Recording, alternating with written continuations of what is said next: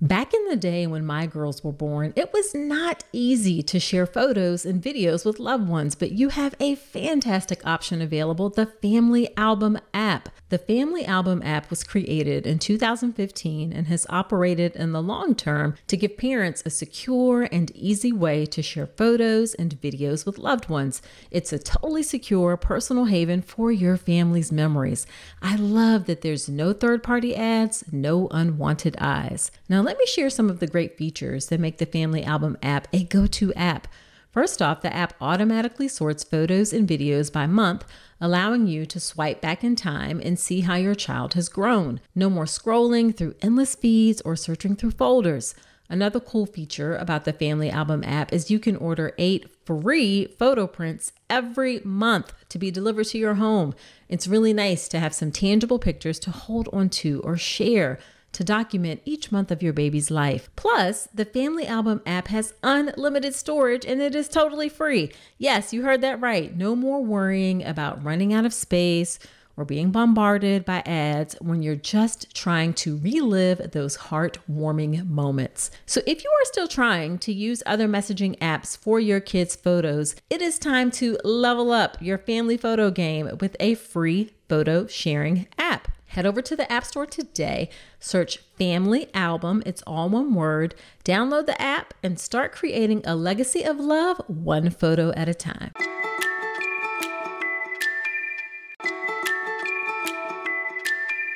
Don't let diaper rash come between you and your baby. Diaper rash can be one of the worst experiences your little one has to go through, and keeping their delicate skin happy and healthy shouldn't require a spatula to apply thick, goopy treatments that can be just as irritating and uncomfortable as the diaper rash. Instead, try Dr. Mom Butt Balm. Dr. Mom Butt Balm is a pediatrician-approved skin protectant, free of dyes, preservatives, and zinc oxide. It was developed by a mom who is also a doctor when she couldn't find any traditional products that worked for her baby's persistent diaper rash. Use just a small amount of Dr. Mom Butt Balm to help soothe your baby's skin and feel good about making the right choice. Nothing comes between you and your baby, not even diaper rash. Check out Dr. Mom Butt Balm, available on Amazon or Walmart.com. This is an awesome birth story episode about an unmedicated hospital birth.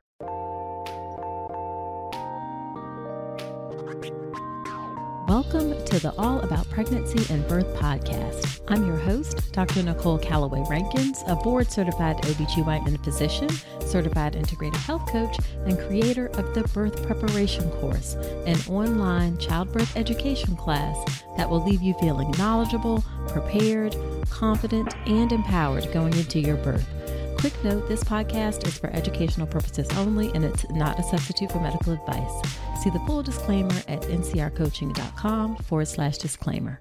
Hello, welcome to another episode of the podcast. This is episode number 38, and as always, I am so glad that you are here. On today's episode of the podcast, I have Rachael McKinney. Rachael is a licensed clinical social worker. She currently works with preschool age children and their families to help promote positive and age-appropriate development using tools like mindfulness, yoga, and play-based interventions. Since becoming pregnant, Rachael has had an increased interest in learning how to help support women through their pregnancy journey and beyond, and that's why she comes on the show today. While she was pregnant, she herself used yoga and mindfulness strategies, as well as some other things that she'll discuss. She used those throughout her pregnancy, as well as during labor and delivery, in order to deliver her son unmedicated and with very little medical intervention in the hospital. She shares her really empowering story today. I'm so glad she came on. And at the time we recorded this, she was just 6 weeks postpartum, so that made it even more special. Now, before we get into the episode, let me give a quick shout out to Victoria Esparza. She left me this review in Apple Podcast, and it says, "I am so thankful to Dr. Rankins for this informative podcast. I am a 27-year-old first-time mom and am 25 weeks pregnant. I discovered this podcast last week and I'm just obsessed. Dr. Rankins presents so much information on all topics related to pregnancy, labor, and delivery in such a clear and concise way and has such a soothing manner of speaking. I just can't get enough. I really enjoy her diverse variety of guests she features on the show, from fellow doctors to regular women and their incredible birth stories. 10 out of 10, I recommend this podcast to anyone interested in being more informed on all aspects of pregnancy and birth. Well, Victoria Esperanza, you got me over here blushing, girl. Thank you so much for that really kind review. I am so glad you love the show. I love bringing it to you. Also, let me take a minute and remind you about my free live online class on how to make a birth plan that works. I take all the confusion out of making a birth plan, give you a super clear process on how to make a birth plan that works to help you have the birth that you want. Women really love this class. I only do it about 3 or 4 times a month, so you can go to ncrcoaching.com/register to sign up for the next class, and that link will, of course, be in the show notes. And if you want to go even deeper with me, helping you get ready for your birth, then check out my online childbirth education class, the Birth Preparation Course. This amazing class gives you all the information you need to be knowledgeable, prepared, confident, and empowered to have the birth you want. Very comprehensive class. You learn everything from getting in the right mindset to all the stuff you need to know about labor or pushing a baby out, the truth about things like Pitocin and C-sections, as well as some information to help you get off to a good start as a new mom. So you can check out everything that's included in the course at ncrcoaching.com/enroll. The free birth plan class is a great way to kind of get a flavor for the birth preparation course. So again, if you want to check that out first, the free class is ncrcoaching.com/register. Or if you're ready to hop right into the birth preparation course, it's ncrcoaching.com/enroll. Okay, without further ado, let's get to the birth story episode with Rachael. Hey, Rachael, thank you so much for agreeing to be on the podcast, especially considering you are like a very brand new mom. Yes, Nicole, thank you so much for having me. Yeah, so tell us about you and your family. So I live in the Chicagoland area with my husband, and my son, Nicholas, will be 6 weeks on Friday. Wow, so a brand new baby. Mm-hmm. I can't say that I miss those days, to be honest with you. Yeah, all those people that say to you, like, enjoy every minute. And you're like, well, there's minutes that are really hard. Right, exactly. For sure. Now, you came on to talk about your birth story, and we'll get into that. But before we talk about the birth, I think we need to understand a bit about what your prenatal care was like. So what was your prenatal care like? Did you see a physician, a midwife? How'd you feel about the care you received? We're part of a very large medical group in our area, and there's about 6 OBGYNs that we're linked to through our insurance. Unfortunately, midwives were not available with our current plan. Okay. And so they encourage you to visit with all of the physicians, because whoever is on call that day at the hospital is the physician that's going to deliver your baby. Okay. That was a little bit challenging for me because I had this vision of, I'm going to have the same doctor, I'm going to have the midwife for all of my appointments. So that was something that I had to kind of grieve and move forward with. But I think that I had some hiccups with my prenatal care just because I had some pretty specific birth preferences. Okay. And at one of my prenatal appointments, I had shared a couple of them with him, and he said, well, you know what, this is kind of hospital policy, and people deliver in hospitals to avoid complications, or else everyone would deliver at home.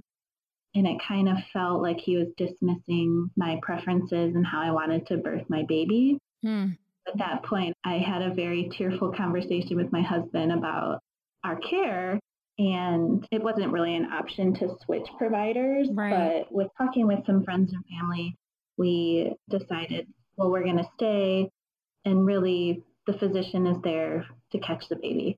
So let's talk about other things we can do within labor and delivery and kind of kick that physician concern out the window. Yes, absolutely. Okay, so we have to unpack this a little bit. because I think this is really important to discuss.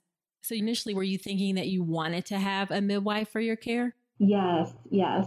I really liked their philosophy of care versus a more medical physician type setting. Sure. But it wasn't available to us through our insurance. And that is the reality, folks listening, that sometimes your insurance can be a barrier in terms of getting the things that you want. And it's not easy to pay for this stuff out of pocket. It's not cheap. So you do have to check with your insurance and work within those guidelines. That's one of the things that I recommend you check for sure, is a certain practice and a certain hospital covered by your insurance. Yeah. So then you made peace with that, and then you're having to meet these 6 different doctors. Did you just kind of rotate between them, or like one here, one there? How was that experience for you? Because I know a lot of practices use that approach. It was somewhat convenient because they had several different offices within our area. And so I was able to meet all of them. However, they added 5 new physicians to that group about 2 weeks before my due date. Oh my gosh. Okay. I had already scheduled my other appointments with the previous 5 or 6. Right. So that was another tearful conversation. Okay. But I kind of had to go through that same process. Like, okay, I'll meet them if they're there, and then everyone will be okay. Like, we will be okay. Gotcha. So you met the 6, I guess. And then was it just one of the 6 who gave you some pushback about your preferences? So it was one. And then after that appointment, I told myself, you know what? I have these preferences when I show up at the hospital. I'm going to talk, or my husband will talk to the nurses about our preferences. I kind of didn't really bring it up at any other prenatal appointment. Okay. So you only brought it up with that one person. And then from there, did you feel like you didn't want to face that disappointment again? Or you were just like, I'm just going to deal with this a different way? I think a little bit of both. Like, I don't want to put myself in that position again to feel kind of discounted or feel so small. So I just, I totally understand. It makes me sad, actually. So you have to tell us, if you don't mind, I'm curious, what exactly were the preferences that you wanted that caused this reaction from the physician? Of course. So in wanting to have an unmedicated birth, I did not want to have IV fluids throughout my labor. Right. That was one of the things where it was kind of a hard line for me, just doing a whole lot of research about why do women have IV fluids? I wasn't going to have an epidural. I wasn't going to have Pitocin. Why do I need it? I can ingest fluids orally through labor. Were you opposed to getting what's called a saline lock, where it just sits there? Oh, no, I wasn't. Okay. I actually ended up having that. Okay. So it was like a compromise. Like, I don't want the fluids, but feel free to put in the lock. I totally understand. Exactly. So for the listeners, guys, this is so reasonable. If you're doing an unmedicated birth, you do not need IV fluids. Rachael is spot on. You can drink to hydrate yourself. You don't need IV fluids. So it's disappointing to hear that. And the saline lock is the perfect compromise because it's not hooked up to anything, but it's there in that rare instance if it's an emergency. So it's disappointing to hear that you got some pushback about that because there's no reason for it to be. Right. Yeah. And what else? What other things did you? The other one that I brought up with him was to have intermittent fetal monitoring, not be hooked up and kind of attached to a bed. Right. And he was not a fan of that either. But later in my story, it didn't even really matter because I was in the bed the whole time at the hospital anyway. Okay. But that was another where he said, like, well, we have this for safety and we need to keep an eye on the baby. Whereas my rationale was, I'm very low risk. If we establish the heart rate for however many minutes they want it established, then why do we need to have it consistently? Right.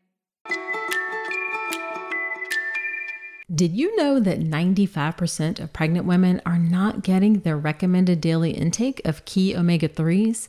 Enter Ritual. Their prenatal contains 350 milligrams of eco-friendly vegan omega-3 DHA in every serving. One of the reasons I like Ritual is that it's a female-founded B Corp.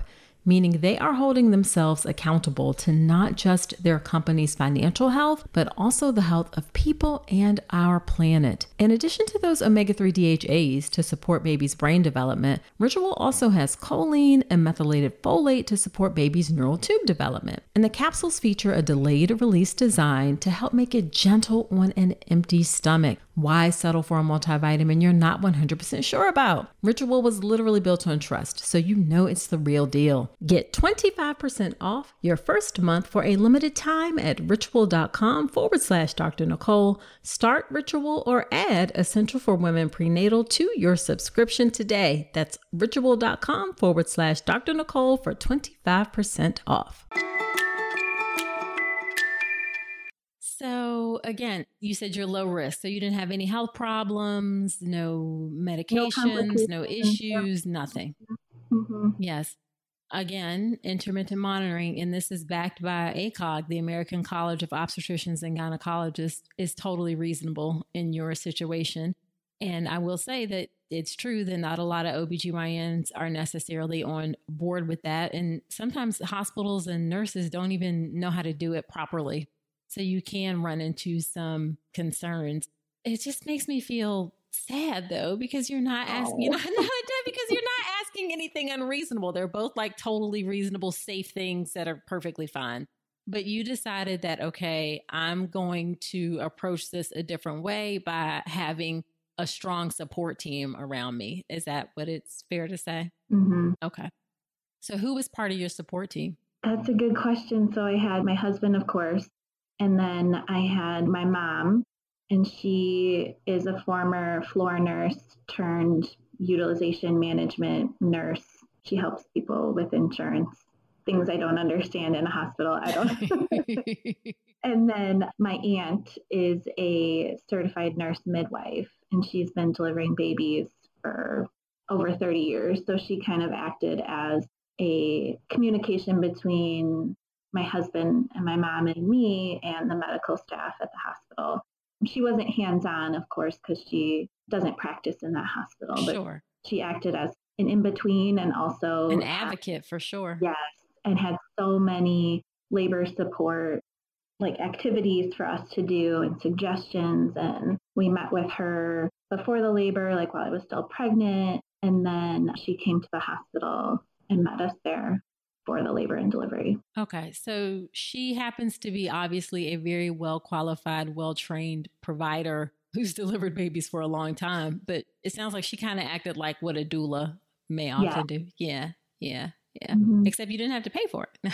Nope. And she was thrilled to help with this. I'm sure she was. I am sure she was. So what kind of things did you do to prepare for your birth? You said you met with your aunt ahead of time. How many times did you talk to her, or did you and your husband kind of chat with her? We met with her probably 2 or 3 times. Mm-hmm. And then I had talked to her on the phone a couple times too. And our conversation centered around kind of what does labor and delivery look like? We know it's different for every woman and for every baby. What are some things that we can do beforehand? And she asked very poignant questions of how can I support you and Chris, your husband, during that time? Like, what do you want from me? So we had a lot of conversations about like expectations, which was really helpful. Right. So she knows what to expect. We know what to expect. And then she has this very calm, kind of meditative presence. And that was something that I very much appreciate about her. And then this wealth of knowledge and all this experience from delivering so many babies for such a long time. Yeah, for sure. So what other things? Did you read any books or take any classes? Oh boy, yes, I read books. Uh-oh, tell us all about it. And I took classes. So I took a hypnobirthing class with a very well-known and well-respected doula in our area. Okay. And so that was for Chris as well, my husband. And that was a 5-week course, 2 hours each time.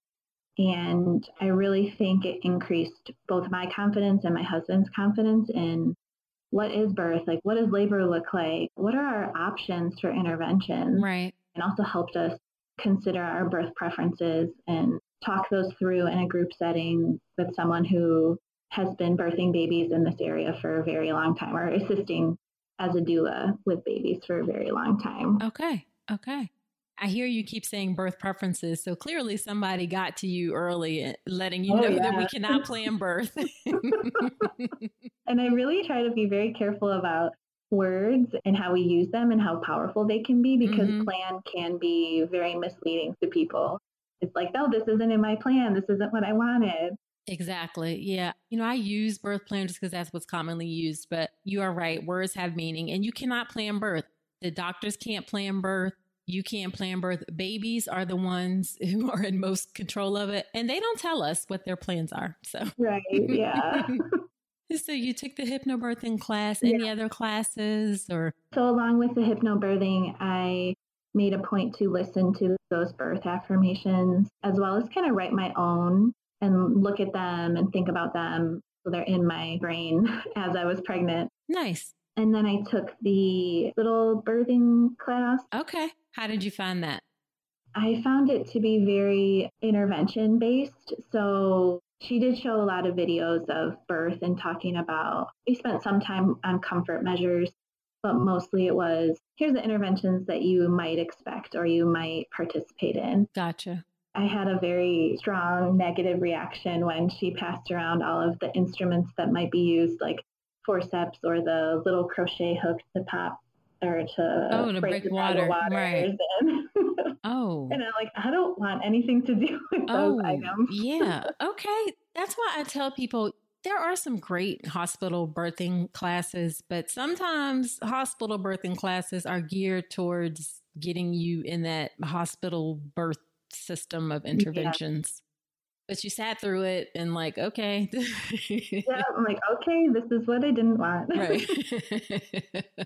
And then what other things did you do? Any other classes or books? Yeah. I did a lot of prenatal yoga classes. I did those about once or twice a week, which really helped. I have a yoga background before getting pregnant, so that was kind of a really cool experience to do yoga in a different way. Sure. And it also helped me find a pregnant lady community. We've kept in touch. We've met up with all our babies. Oh, that's nice. That was really, really, really, really beneficial. Yeah. Yeah. As far as books, Ina May Gaskin, love her. See what else. I read the What to Expect book, which again kind of paralleled the hospital experience. Right. So some information was helpful, but some I kind of glossed over. I also read a ton from the Evidence-Based Birth website and also listened to her podcast, which I found incredibly helpful to help me understand interventions, the evidence behind them. It helps me understand and give me the power to say like, well, no, I don't really want IV fluids for my whole labor. Right. Just help me have the words to say if that were to come up. Exactly. Rebecca's website is great. I'm talking about Rebecca Decker, guys, and Evidence-Based Birth. It's a great website for really like non-biased information about pregnancy. She does really thorough research reviews. So great source of information. Yeah, she's wonderful. And she's actually been on the podcast, and I will link to her episode where she came on my podcast, and I'll link to that in the show notes so you guys can check that out. I was really grateful that she came on, and I've been on her podcast too. So that is so cool. Yeah. I'll link to both of those in the show notes. And unfortunately, Nicole, I didn't find your content until I was probably 2 weeks out from delivery, else I would have listened to more of your stuff. Oh, that's okay. Thank you. I really appreciate it. You can tell your friends, though. How about that? I will. I will. All of that is still so interesting to me. So I found myself listening to more pregnancy and postpartum podcasts and things like that, too. Right. Yeah, for sure. For sure. Did you happen to read the book Birthing from Within? That's a book that I like. So my aunt brought probably 8 or 9 books over when she found out I was pregnant. We asked her to help with labor and delivery, and Birthing from Within was one of them. And I did read a fair amount of it, but I didn't finish it. But that is a good one that I appreciated. Yeah. Okay. Because it helps you, it really takes away the medical side and says, birth is natural. Your body is meant to do this. Right. I appreciate that. Yeah. Like the other side. Yeah. Yeah. So you were obviously very prepared going into this, which I love. It's really important to be prepared. You're not going to get it in your doctor's office. You know, you have quick, like 5-minute visits, if that. And it's just not set up to give you the information that you need. And if you want to have the best chances of having the birth that you want, you have to do something to prepare yourself, whether it's books or a class or both. So you obviously did your work, and hopefully we'll hear that it paid off. I found a therapist who specializes in prenatal and postpartum care.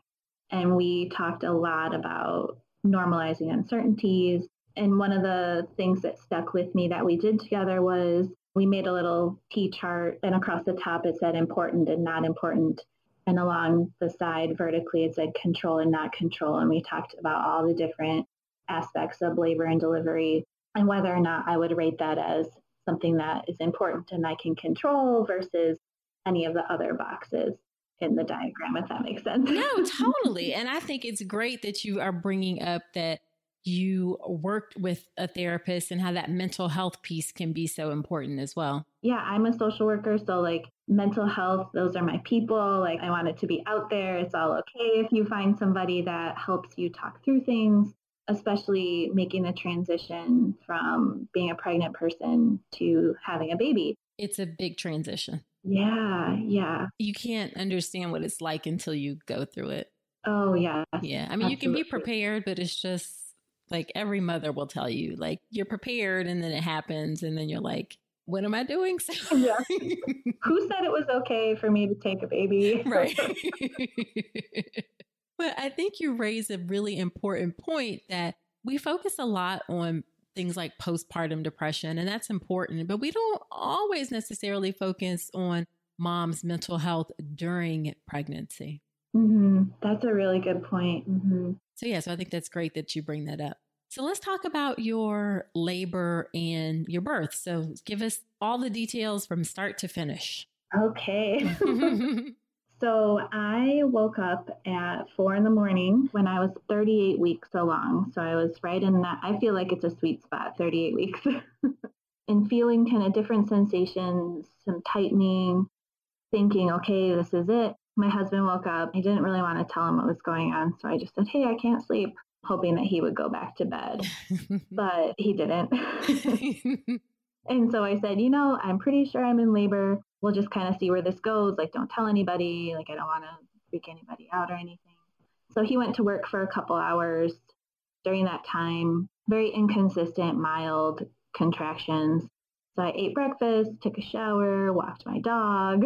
Right. Kind of did all those things. All great things to do in that early part of labor, kind of distract yourself from it, do a little activity. Yep. Trying to clean a little bit. Around 10 in the morning, I called my aunt and she said, oh, when's your next OB appointment? Which it happened to be the next day. So she said, okay, we'll just relax, like hang out and see what your OB says tomorrow and keep me updated. And in my mind, I'm going, no, this baby is coming. Like, we're not having an OB appointment tomorrow. Right.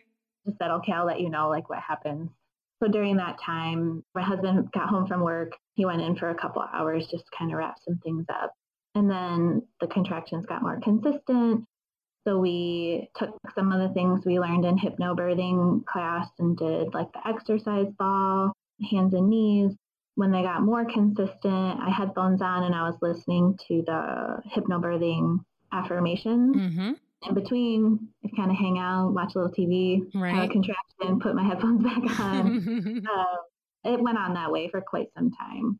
Then they got a little stronger and my husband was squeezing my hips during the contractions, which really helped. And he was tracking them with an app on his phone and communicating with both my mom and my aunt to kind of tell them what was going on. Right. I think around 7 p.m., they were really, really close together. And by really, really, I mean like 5 or 7 minutes apart. Uh-huh. And it had been that way for quite some time. I will tell you, one of my biggest fears was going to the hospital and being sent home. Yeah. I was really motivated to stay at home. Right. And do it on my own. Right. But I think my husband was very anxious about us getting there in time, which this is my first baby. I didn't think I was going to have a baby in the car or at home. That's very true. It's not likely that you're going to have your baby in the car. Yeah. Right. So my husband kind of made the executive decision, like, okay, we're going to go to the hospital. Like, let's get ready and go. So we live fairly close. We're only 15 minutes. Okay. In fairness, it can be challenging for people, especially who don't have experience watching someone go through labor, seeing you go through that. And then like, it can make people nervous. Yes. Mm-hmm. I will tell you that hypnobirthing class, like he was a champ, like birth partner. Right. So that really, really helped. So I had a couple contractions in the car. And then my mom, she met us at the hospital. And of course, I was crying and got very scared. And like I saw her face and I'm like, oh gosh, like this is happening. Right. And then when we got to triage, they checked me and said I was 7 centimeters. Yes. I hugged the nurse. I was like, 7 centimeters? Like, you're my hero. Right. And she's like, what are you talking about? So that was the best news ever. And here we are thinking like, oh, this baby's going to be here in a couple of hours. Just feeling very excited, but also the contractions were getting stronger and more consistent. And lo and behold, the physician on call was one that I did not be before. Of course. Which didn't matter. Like, honestly, when I was there, it did not matter. I said, okay, nice to meet you. And I didn't see him for probably another couple of hours. Okay. Did he make any effort to like understand your birth preferences, or was he just like, hey, I'm Dr. Such and Such and I'm here? I remember him asking me, how long have your contractions been this close together? And I didn't have an answer because my sense of time was very much out of whack. Mm-hmm. So my husband kind of stepped in and said, oh, maybe like an hour and a half. I don't even know. And then that was kind of all I remember of our interaction together. Okay. But then the nurse said, oh, do you want the epidural? And I said, no, thank you. And she said, oh, okay. And that was it. But then when we went down to the labor room, the nurse assigned to me asked again about the epidural. And I said, no. And her response, I respect so much because she said, Rachel, I'm totally cool with that, but you just need to tell me. She's like, I'm not going to bring it up and I'm not going to ask you if you want anything. Mm-hmm. It's all on you. Like, yep. I want you to be the one to tell me. And I said, deal. That's like, how it should be. That's awesome. Yeah. So that was really, really nice. Okay. Did you have written birth preferences at all?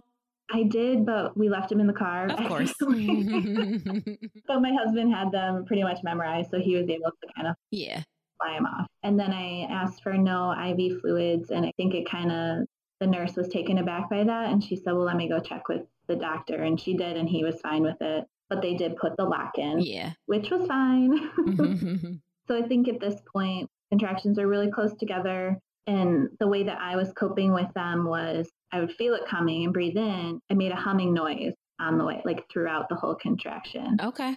And then I was also counting backwards, like from the top. And my aunt would watch the contraction monitor and she would help me count backwards. Or she would say, it's fading out, it's almost done, which I found really, really helpful within the midst of it. Right, right. So do you feel like you took it contraction by contraction? Yes, I definitely did. My husband even asked me, like, what do you think of the contractions or something like that? And I said, you know what? They end. Like, they have an ending point. So that was really helpful for me. I made a huge point to keep my hands open and palms up and my jaw relaxed. And that was like one of my main focuses during those contractions because I didn't want to tense up my jaw or my hands because I wanted my whole body to relax, even though the sensations were nothing like I've ever felt before. Right. It's counterintuitive because like any other time, pain is considered like there's something wrong. It's a problem. So in this case, it's a different type of pain. It's something, it's for a good reason. Like you said, each contraction comes to an end. So you just have to get through the next one and the next one. And at the very end is your baby. And that's something that my husband continued to tell me throughout the contractions is we get to meet our baby soon and this is not forever. And those are kind of the two that really stuck with us throughout those more intense contractions. Right. What did the hospital policy, how is that about the monitoring? How were you able to work that out? So they suggested that I stay in bed for laboring because they said that my bag of waters was bulging, which at that point I said, I don't care. I want to stay in bed. Like I did not want to be out of bed, if that makes sense. Interesting. Someone recently asked me this on Instagram about like moving versus not moving. And a lot of people recommend, move when you're doing an unmedicated birth. But there are some women who don't want to. You kind of get however you feel comfortable and you go with it. Most of my time at home laboring was spent moving, like rocking side to side or bouncing on the exercise ball. But once I got to the hospital, I think I was very far along in that active labor that I just didn't want to move. Okay. So she said, you know what, we probably shouldn't. And I said, fine. Okay. I really didn't have the continuous fetal monitoring, which I didn't even notice it at that point. Okay. Well, good. Hey, so you made it this far in the episode, and I'm thinking it's because you enjoyed this podcast. Well, if that's the case, then I have a favor to ask. Creating and producing the All About Pregnancy and Birth podcast has been one of the greatest joys of my life. I'm so grateful to have each and every one of you on this journey with me. Your support and engagement means the world to me, and it's what helps keep this podcast going. But here's the thing. Producing a podcast involves time, effort, and resources, from recording equipment to an editor, hosting fees, coordinating guests, countless hours spent researching and crafting content. It all adds up. And that's where I could use your support. I've never wanted to turn All About Pregnancy and Birth into a paywall. I want it to remain accessible to everyone. That's why I've set up a way for you to support the show financially if you're able and willing. If this podcast has helped you during your pregnancy, your birth, or your life, I'm asking you to consider contributing to the show. Your support will help cover production and team costs and ensure that I can continue delivering the episodes you love. So in the month of March, head to drnicolerankins.com/support and contribute whatever you can. Your support, no matter how big or small, makes a significant impact. It helps us continue delivering high-quality content and ensures the future of All About Pregnancy and Birth. Again, that's drnicolerankins.com/support.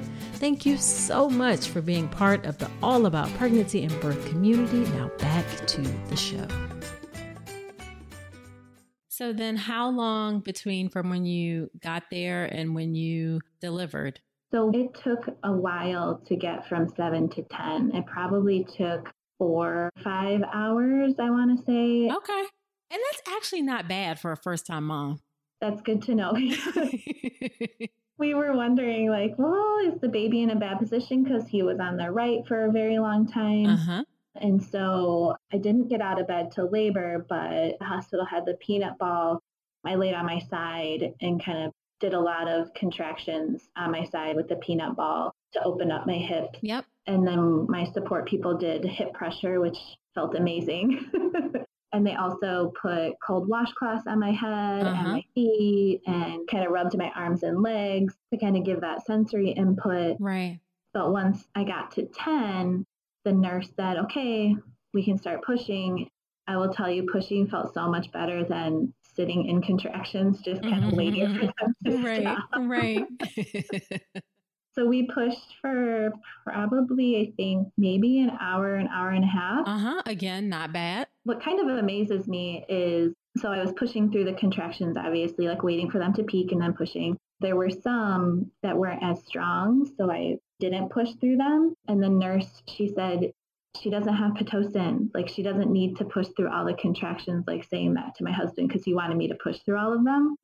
So it was really interesting to hear that, like, that some contractions aren't as strong as other ones. Yeah. So I kind of, like, not being medicated, I was able to, I don't want to push now. I do want to push. Gotcha. Yeah, for sure. And do you feel like your nurse was supportive and helpful? She was wonderful. She was absolutely wonderful, very supportive. At one point during the pushing phase, she said, Rachel, get angry. And I said, I don't want to be angry. She was like, okay. We do that. We try like whatever we can think of that's going to help people to push. There's nothing like a great L&D nurse. And a great L&D nurse can make up for a bad doctor, because they're the ones that are with you at the bedside for most of it. When you have a great L&D nurse, it makes a huge difference. Yeah. And she was very transparent. She told me everything she was doing before she turned on the light. She said, oh, Rachel, I'm turning on the lights, or, oh, I'm checking your amniotic fluid, or when it's time to deliver, these are the people that are going to be in the room. I really liked to know what to expect. And she was very helpful with that. Good, good. Do you ever feel like there was any tension during that phase from when you got there to when you delivered? I don't think so. It seemed like everybody communicated with one another. I mean, I was not communicating with anybody at that point. I told my husband, like, I think I had my eyes closed for 3 hours because they turned inward, which is what I needed to do to kind of get through that phase. And that's very common. Yeah. And that's why you have to have, ladies, if you're doing an unmedicated birth, you really need people with you who can support you, advocate for you, speak for you, because you are so focused on the job of birth and labor that, you know, it's hard for you to say much of anything else sometimes. That is so true. Yeah. So then you pushed for an hour and a half or so. And then what was the moment like when your son was born? We didn't know the sex of our baby. Oh, I love a surprise. I feel like everybody does. It's pretty cool. Yeah. Because everybody at the hospital is like, oh, do you know what you're having? No, it's a surprise. We wanted my husband to announce the sex. As like we're pushing, I hear my mom say, oh, I see like the head. And meanwhile, like my eyes are closed. They offered me the mirror and I said, no way. It's interesting to me. We always offer the mirror. And I swear most women actually don't want it. I was just like, no, I don't think so. Right, right. Okay. So the doctor came in, all the tech people came in. Again, my sense of time is very skewed at this time. But then my mom told me afterwards that the doctor was holding up the baby and says, Dad. My husband was just kind of like, right. Like, what is happening? And so then he says, oh, it's a boy. And then they put him on my chest. And in that moment, it was like everything went away and I was back to being me. Yeah, yeah. And that hormonal oxytocin is no joke. I was like, this is amazing. Right. Like, look at what I just did. Right. Like, oh my goodness. That Meanwhile, my awesome. poor husband has been awake for nearly 24 hours. And he's like, okay, this is great. When are they bringing us to our room? Right. And did you do delayed cord clamping? Yes, yes. My husband, he was good about advocating for that. But I think it's standard practice at this hospital because they said, oh, it's already done pulsating. And so then my mom came and cut the cord, which is really sweet. Oh, good. And then they kind of did what they needed to do while he was on my chest and then took him to weigh and then brought him right back. No complications. So we're very blessed with our little baby. Yeah. So they really supported him being with you, which is where he should be. Right. That seems to be how they do things there, which was really, really nice. Good. That's great to hear. Great to hear. And how was your postpartum course, your immediate postpartum course in the hospital? So my amazing labor and delivery nurse said, do you want the mom cocktail of Sprite and cranberry juice? And I said, absolutely. And it was the most glorious drink I've ever had. I have never heard of that before. The mom cocktail? Yeah. Oh, it was so good. Oh, Sprite and cranberry juice. It was amazing. Interesting. Learn something new every day. So my mom and aunt left. They said, okay, like this is your guys' time together. Sure. We're going to leave. And it was also 3:00 in the morning. So, and then we kind of hung out in recovery for about 2 hours and went upstairs to mom and baby. And the nurses, every single one was amazing. They're just incredible at this hospital. Oh, that's awesome. So I felt very cared for, understood, and things like that. So our baby stayed with us. My husband had a little couch for him. So your baby was in the room with you most of the time, which again is where your baby should be, not in the nursery. I mean, if you want to send your baby to the nursery, for sure. Like if you want to get some rest, but the default should be baby is with mom. Yeah. Yeah. Or with parents. Yeah, for sure. And then are you breastfeeding? Yes. How's that going? So lactation consultants, they visited every day I was there and kind of helped with positioning and latch and things like that. And then when my milk came in a couple days later, we went and saw lactation again for 2 outpatient visits just to kind of make sure, again, I want to be prepared. Right. And asking for help is important. I mean, he is a champ.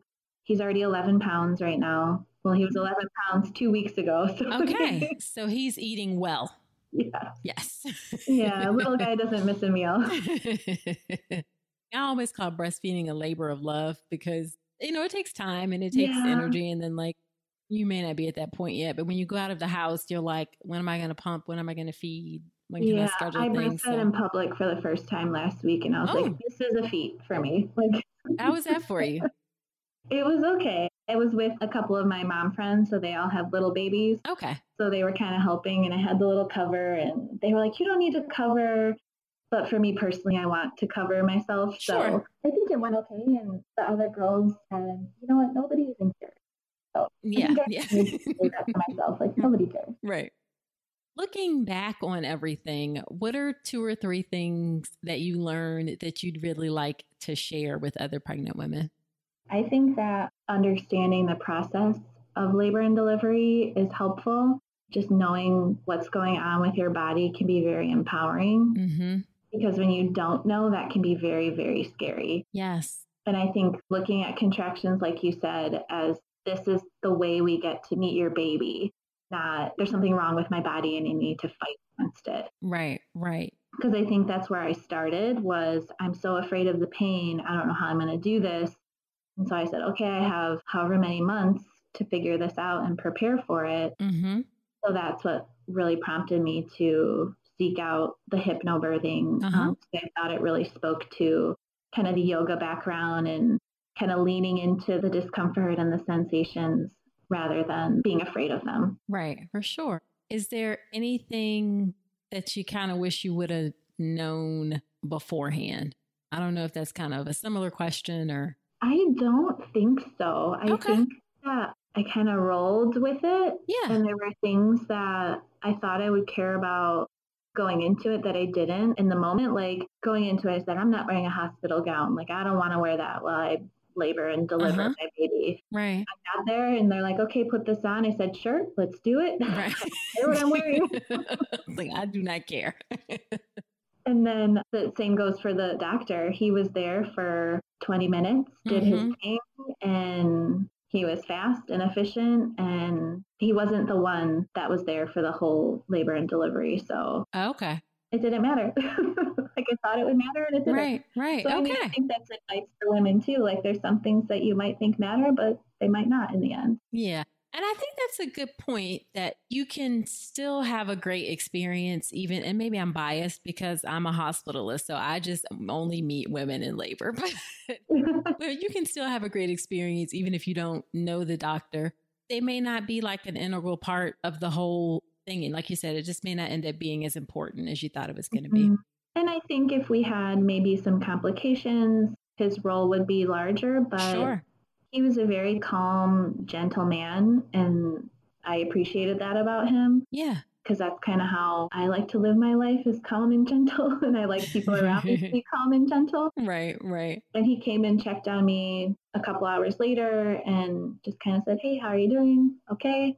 Congratulations. Okay. Overall, I think I had a very positive labor and delivery and birth experience. Good. That's good to hear. What were your favorite resources that you liked the best? I would say definitely the hypnobirthing.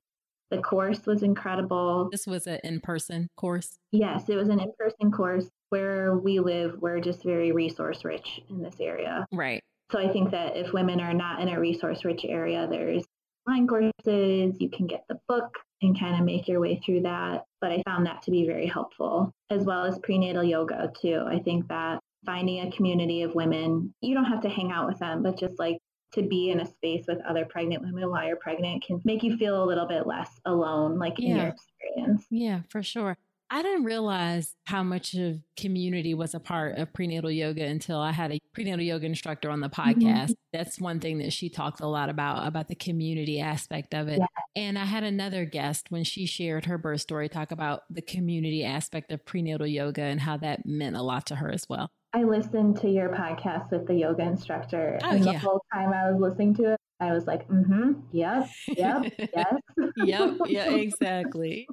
Because it is a huge part, because you take about 10 minutes at the beginning of class to talk about how far along you are, what you're having, any discomforts, and kind of just commiserate and talk about your experience, which can be very rewarding. For sure. Yeah, absolutely. So just to wrap up, what is your favorite piece of advice that you would like to give other women as they get ready for their birth? I would say be flexible. My husband and I kind of went into it as like, we have these preferences, but we're rational people. Right. If we get into it and I say, hey, I want an epidural, that's okay. You don't know until you're in it. So be flexible. And then also, like, there's no prize for birthing a certain way. So just be kind to yourself. Yes, absolutely. Give yourself some grace. Your body grew a human being, for goodness sakes. Yeah. And any way a baby is born is natural. Like, there's no right or wrong. All babies are blessings.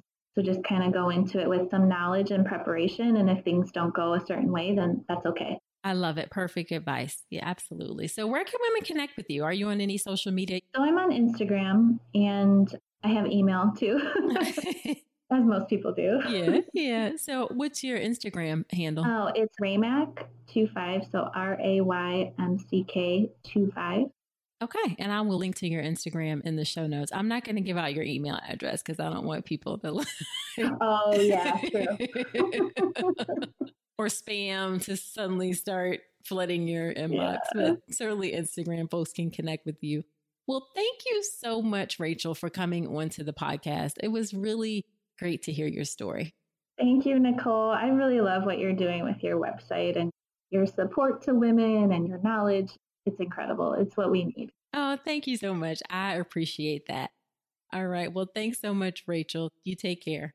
Thank you, Nicole. Wasn't that a great interview? I so appreciate Rachael coming on to share her story. Now, after every episode where I have a guest on, I do something called Nicole's Notes. And here are my notes about today's episode. It's my top 3 or 4 takeaways from the interview. So the first thing that I want you to take from this episode is that what Rachael described as a model of care where you get whatever doctor who is on call, and there may be lots of doctors in a group practice, that is an increasingly common model of care, okay, where it's going to be a larger practice. You're not necessarily going to have the doctor who was taking care of you be there for your delivery. That can certainly be unsettling. And in Rachael's case, when she met one of the doctors, it was very unsettling. Now, the best way to deal with that is to prepare yourself with some good childbirth education. Also have a good support team. And Rachael did both of those things. It's the not knowing part that can be scary. And as Rachael said, knowledge is power. And when you take the time to educate yourself, then you can overcome that fear. Of course, I'll mention a great option that I've created as the birth preparation course. I'm super proud of that. And women really enjoy it and find it helpful. So you can check that out at ncrcoaching.com/enroll. And then the other thing that Rachael did was have a good support team. Now, in her case, she had a midwife. You probably are not going to have a midwife who's in your family, but you can certainly have your partner there, a family member there, a doula there, to help overcome some of that uncertainty of not knowing who may be there for your birth. The second thing that I want to point out is that not all physicians may be up to date on evidence-based standards of care. Like the issue with the IV fluids that she talked about and how it was like she got pushback about that. Like really all women do not need IV fluids during labor. It's just not necessary. If you're low risk and you're doing an unmedicated birth, you can just drink if you want to. Similarly, a lack of knowledge about intermittent monitoring and who are appropriate candidates for that. Not all physicians are comfortable with that or understand the evidence or understand that it's even recommended by our specialty society as something that's completely appropriate in certain circumstances. So just be mindful that if you get some pushback about things, you may need to do a little bit of further investigation to find out up-to-date evidence-based standards. One good place is Evidence-Based Birth. That's a great website that has information on evidence-based care guidelines in obstetrics. So that's a great resource for you. I also focus very heavily on evidence-based guidelines in the birth preparation course. And then the last thing I want to say is that I love how Rachael talked about her mental health during her pregnancy. I know we put a lot of focus and emphasis on postpartum depression, which we should because it's really important. But the conversation also needs to include mental health during pregnancy. I think that's something that we don't talk about a lot. So I really appreciated how she took it upon herself to have a counselor to help her to be in the best shape or best mental health that she could be during her pregnancy. All right, so that's it for this episode. Be sure to subscribe to the podcast in Apple Podcast or wherever you listen to podcasts. And if you feel so inclined, I would love it if you leave an honest review in iTunes. I love giving shout outs on the podcast, and it also helps other women find the show. Don't forget about my free live online class on how to make a birth plan that works. The next class is coming up, I think in maybe a week or two. And you can go to ncrcoaching.com/register to sign up for the class. Spots are limited, so sign up and grab your spot today. Now, next week on the podcast, I have an ear, nose, and throat doctor coming on to talk about common ear, nose, and throat issues that can happen in pregnancy. I think this will be good timing. We're getting into fall and maybe the fall allergies are starting to kick up. So be sure to come on back next week. And until then, I wish you a healthy and happy pregnancy and birth. Today's episode is brought to you by Women's Wellness Coaching by Dr. Nicole Calloway Rankins. Head to ncrcoaching.com to check out my free 1-hour mini course on how to make your birth plan, as well as my comprehensive online childbirth education class, the Birth Preparation Course. With over 8 hours of content and a private course community, the Birth Preparation Course will leave you knowledgeable, prepared, confident, and empowered going into your birth. Head to ncrcoaching.com to learn more.